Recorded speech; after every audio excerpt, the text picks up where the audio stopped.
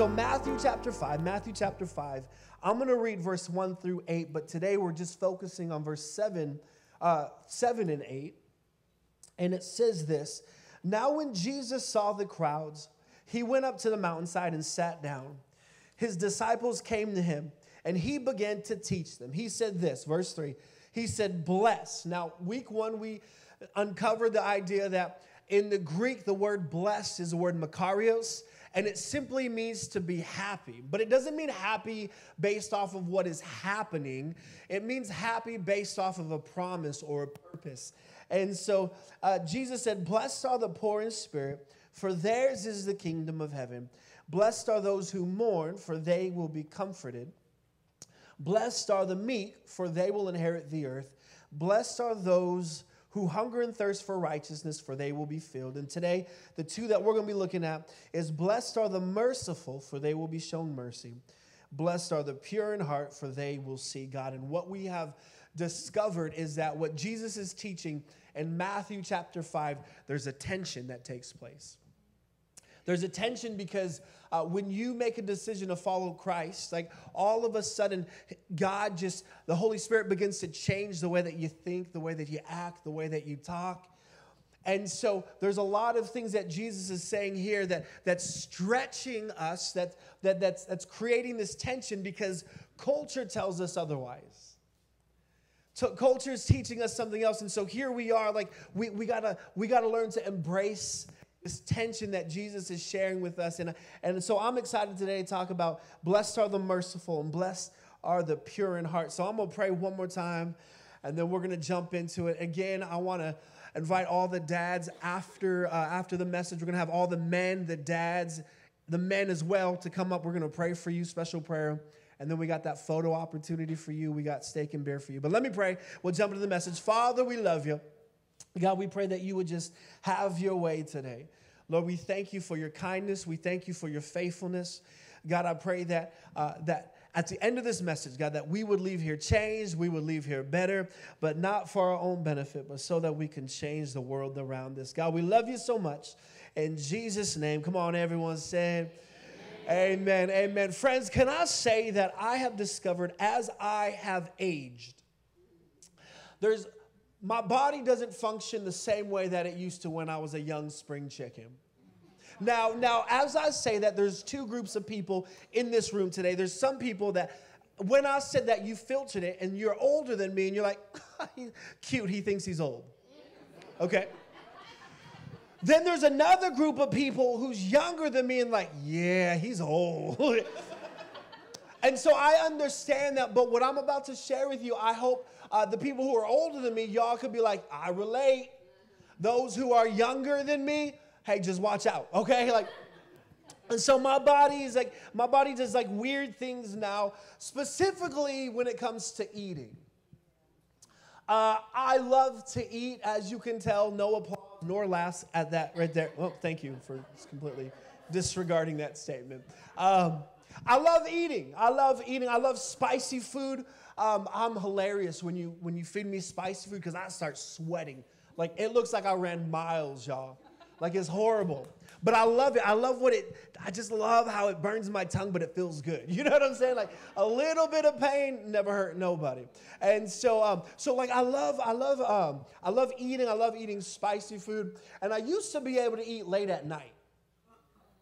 But as I've aged, I can't do that anymore. In fact, I discovered this atrocity a couple weeks ago. I went to Applebee's with some friends. We shot that at the movies clip. And we were like, let's go get something to eat. It was like 9 o'clock, 8 o'clock. I don't know. It was late. And so we go over there. And at Applebee's, I always get the sampler platter. Anyone do the sampler platter? Like, it has spicy boneless wings. It has quesadillas. It has mott sticks. It has spinach dip in there. And listen, your boy can put it down, and I can put it down quick. And so I order that, right, with some ranch and blue cheese, and I'm engaged in the conversation, but like I'm really just focused on my food. And I'm eating, and I eat quick. I eat quick, and so people are still eating, but I'm done with the sampler platter. No one touched it. Thank you. I find it very impressive myself too. And so I'm eating, right? And then we go home, and by the time I get home, it's like 11 o'clock, and I'm pretty tired from eating. And so I try to go to bed, and I lie down, and then all of a sudden, what I could only assume is acid indigestion began to just like fill my esophagus. And I'm like, I wake up, babe, I'm dying. I'm drama by nature. It's because I'm firstborn, y'all. Like like that's what it is. And I'm like, babe, I don't know what's happening. And it reminded me of the chicken wing that would slap the person. I'm like, maybe this is heartburn. Maybe this is, I don't know what's happening.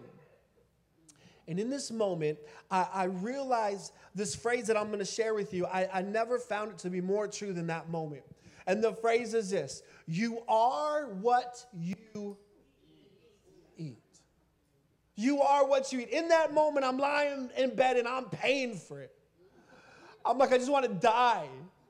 Take me, Jesus. Like now.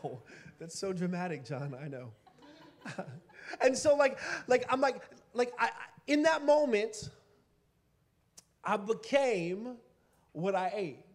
Like in that moment, what I had digested, I almost wanted to ingest or die. I wanted to throw it up, man. Like, and here's why I'm telling you this. Some of you are like, what is he going? Here's why I'm telling you this. This is what Jesus is referring to when he said, blessed are the merciful. Now, let me back up. So verse 7, 8, what we're going to talk about today, and verse 9, what we're going to talk about next week, those are a byproduct of what Jesus was teaching in verse 6. Now, if you weren't here last week and you don't remember what verse 6 is, Jesus said this: blessed are those who hunger and thirst for righteousness. So verse 7, 8, and 9 is a byproduct of what I am hungering and thirsting for in verse 6. So Jesus is like, hunger and thirst for righteousness. So I pursue righteousness. And as I pursue righteousness, one of the byproducts is mercy. Merciful. You are what you eat. And so Jesus is like, hey, blessed are those who hunger and thirst for righteousness. And the byproduct is mercy. So this morning we're going to talk about mercy. And I want to give you 3 observations about mercy real quick. And then I'm going to jump into our next verse. But 3 observations of mercy. The first observation is this: mercy is necessary for me. Mercy is necessary for me. Now, the definition that I want us to just rally around today when it comes to mercy is this: the act of not receiving something that I deserve. Mercy, the act of not receiving something that I deserve. Now, we typically see mercy when it comes to punishment. When the judge shows mercy, like he lightens the sentence, he's showing us mercy. As a parent, we show our kids mercy instead of grounding them all their life. We just ground them for a couple days. Mercy. We're showing them they deserve something else, but we're showing them mercy. Now, I would like to propose to you this morning that a place in which mercy is also found comes in the realm of our faith. Like in our faith, mercy abounds. And so let me explain it this way. So if in fact God is holy, which I think he is, Scripture says he is. In 1 Peter, God says, be holy for I am holy. So I think God's holy. So if God is holy, which I believe he is, and if in fact I am a sinner, which I am, Romans 3:23, for all have sinned. That word all in the Greek means all. Yeah, it means, and so for all have sinned and fall. So So what we have is we have a holy God. We have broken humanity. And so by the very definition of holiness, God cannot have anything to do with me. Are you with me? Because he's holy, and if I'm not holy, if I'm around him, all of a sudden he's not holy. You with me? And so here it is, God's holy. I'm not holy. And so by the very definition of holiness, God can't have anything to do with me. And so what that results in is an eternal separation between humanity and God. Friends, that's what I deserve. That's what, I know, don't get mad. That's what you deserve. That's what we deserve. For God to be like, get out of here. I am holy. You are not holy. That's what I deserve. So mercy is necessary for me, but here's my second observation, that not only is it necessary for me, but God modeled mercy. Oh, I love that. God modeled mercy. In Titus chapter 3, Paul says that God saved us according to his own mercy. God saved us because of he had mercy for us. He was like, man, look at these guys. And what did he do? He sent Jesus to come. And Jesus clothed us in righteousness. And all of a sudden, praise God, you and I have this amazing opportunity to no longer be distant from God, but we can now have a relationship with him. Friends, that's great news. And so God didn't just, Jesus is not just saying, be merciful. Blessed are those who are merciful. But he's like, hey, God the Father also modeled this idea of mercy. And I love this. So God modeled mercy for you and for me. And so first observation, mercy is necessary for me. Second one, God modeled mercy. Here's a third observation that I love, is that mercy needs justice. Mercy needs justice. And so what we read in, mercy needs justice. So my wife and I, we really wanted to be extra when it comes to showing our kids mercy, because we want our kids to understand how God has mercy on them, on us. Okay? And so like, I think my kids are taking advantage of that, though. Because at first, like, we're like, hey, you punched your sister in the face. No, I'm just kidding. I'm kidding. Maybe. I'm kidding. But like, this idea, like, just show us mercy. And then so we would say, hey, what you did was not okay, but we're going to show you mercy. And we just started doing that a lot. And then all of a sudden, my kids were like, they would do something like, please show us mercy. And we were like, oh, okay, maybe we're doing this a little wrong. And so, like, honestly, it wasn't until recent where I felt like God was just really putting on my heart, like, hey, John, I'm a God of mercy, but I'm also a God of justice. And I've come to the realization when it comes to parenting that I can't just show them a God of mercy. But I also got to show them that God is a God of justice. See, mercy without justice is chaos. Mercy that's just mercy is chaos. There has to be consequences. And so the question is, when do we show mercy? When do we show, when is justice necessary? Well, I don't have a definite answer for you. But I do know this. I do know as human beings, we have this propensity to want to show, to have justice for everyone else and mercy for us. And so I think it starts with that. I think it starts with first us learning how to accept the fact, man, what I did, there's consequences for that. And then it also stems with, like, what is the heart of you? What is the root of you wanting to show justice? What is the heart and the root of you wanting someone to get what they deserve? Is it birthed? Is it based out of retaliation? Is it based out of you're angry with them? Like, what is the heart of it? And so Jesus in verse 7, he's like, hey, I want you to err on the side of mercy. He didn't say blessed are those who pursue justice. He said blessed are those who are merciful. And so at the end of the day, our job is to show mercy, but to understand that justice has its place. Are you with me, everybody?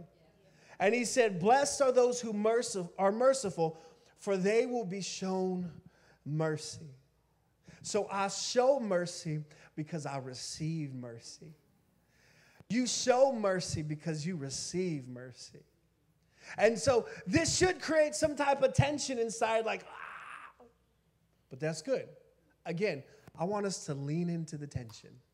Lean into the tension. So Jesus said, blessed are the merciful, for they will receive mercy. And then he goes on in verse 8, and he says this, blessed are the pure in heart, for they will see God. Blessed are the pure in heart, for they will see God. Hey, do you guys remember the early March of 2020?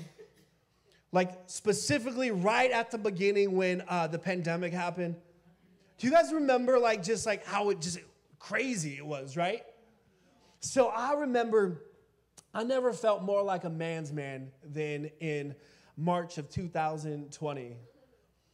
Because it was that time when no one left their outside. I'm getting somewhere. I'm not trying to offend anyone.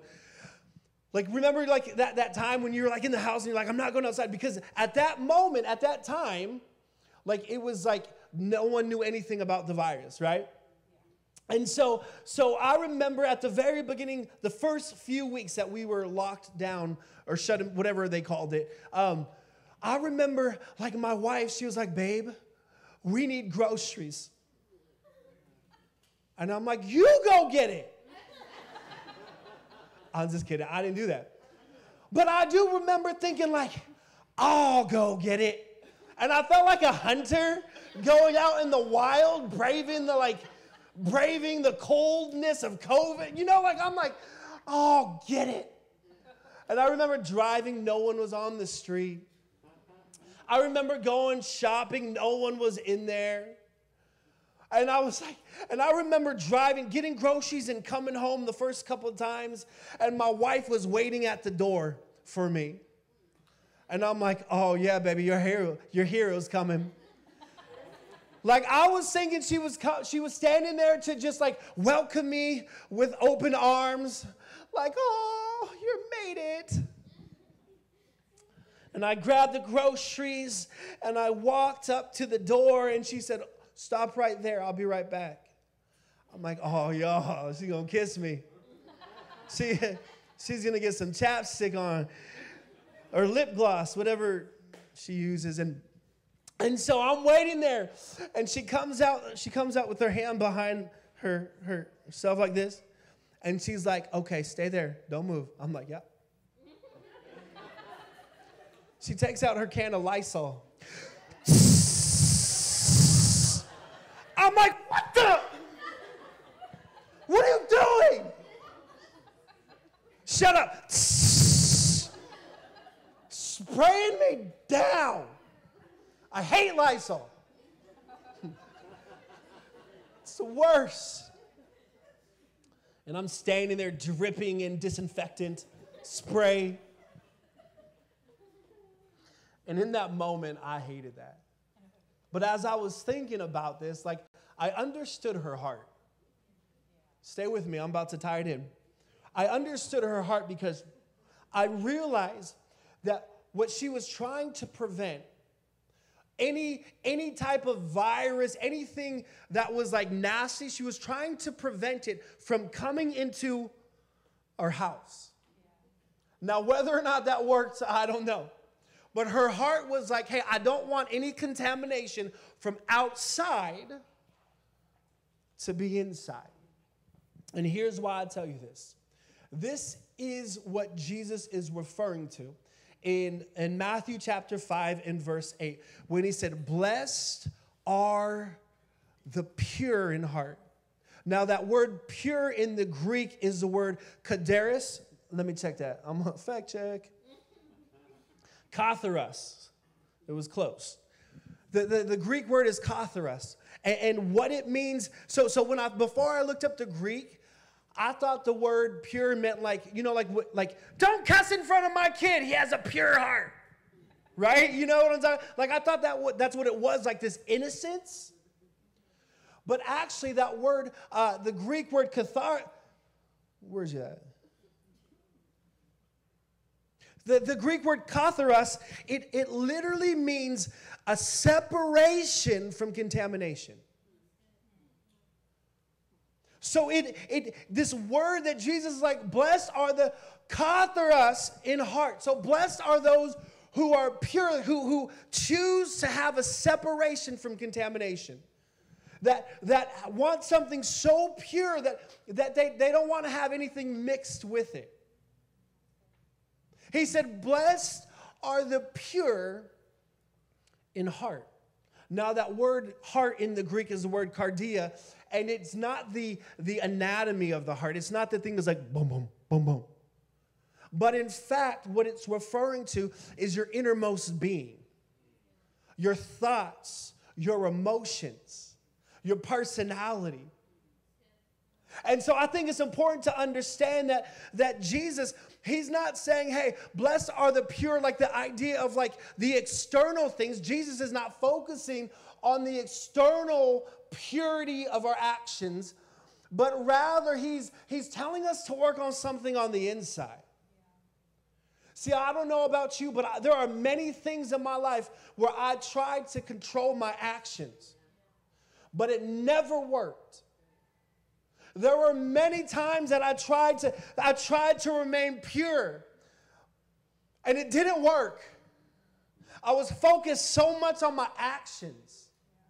I was focused so much on what my actions were. But Jesus, he's like, he's flipping the script, because he's like, no, don't focus so much on your outward actions. Focus on the inside. Focus on the inside first. And so it makes sense that he said that, because in Proverbs chapter 4 and verse 23, Solomon writes this. He says, above all else, guard your heart. And then he goes on to say, for everything flows from that. Guard your heart. Above all else, guard your heart. Guard your heart, because from it, everything flows. Now, here's what's interesting. The heart right there in the Hebrew is the word leb. And once again, it doesn't mean the anatomy of the heart. But it has the same definition as cardia, our Greek word, of our emotions, our innermost person. And so Solomon, he's like, above all else, guard your emotions. Guard your thoughts. Guard your feelings, because everything flows from it. And so all of a sudden, it makes sense that Jesus is saying, blessed are those who are pure in heart, because Jesus understands that everything flows from my emotions. Everything flows from my thoughts. And so if my thoughts are corrupt, my actions are going to be corrupt. If my emotions are corrupt, my speech will be corrupt. And so Jesus is like, hey, blessed are the pure. This idea of learning how to decontaminate, to separate, to have a pure emotions, innermost being. He said, blessed are the pure in heart, for they will see God. Blessed are the pure in heart, for they will see God. Now, I think that last part, and then we could have the band come up, because we're going to have an opportunity to pray for the men in the house, but also they're going to lead us in some more worship just for a little bit. And hey, y'all will still make your lunch date, I promise. I promise y'all. Like, today, really?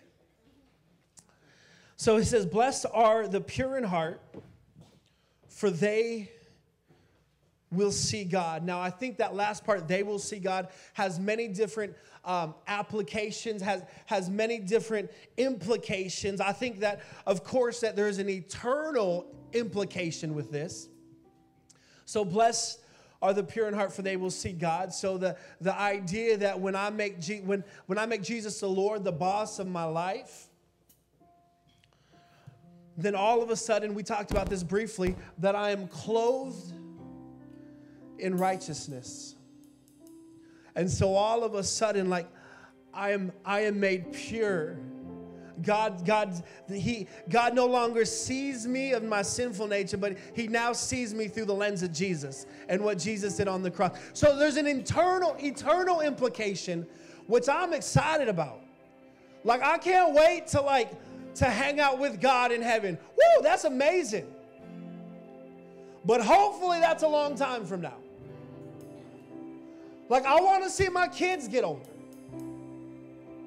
And so I think there's an eternal implication, but I also think that there is an implication that happens right now, right here on earth. See, because I want to see God, y'all. I really want to see God. But while I'm here on earth, I want to see God in other ways. I want to see God work in my marriage. I want to see God work in me as a parent. I want to see God work in my finances. I want to see God work in my healing. I want to see God work at my workplace. There's many different ways I want to see God. And so my heart this morning, and then we're going to close, is this idea, like, it's hard to see God, though, when my thoughts, when my emotions are contaminated, are corrupt. And so my heart for us this morning is that you would begin to see God in every area, every aspect of your life.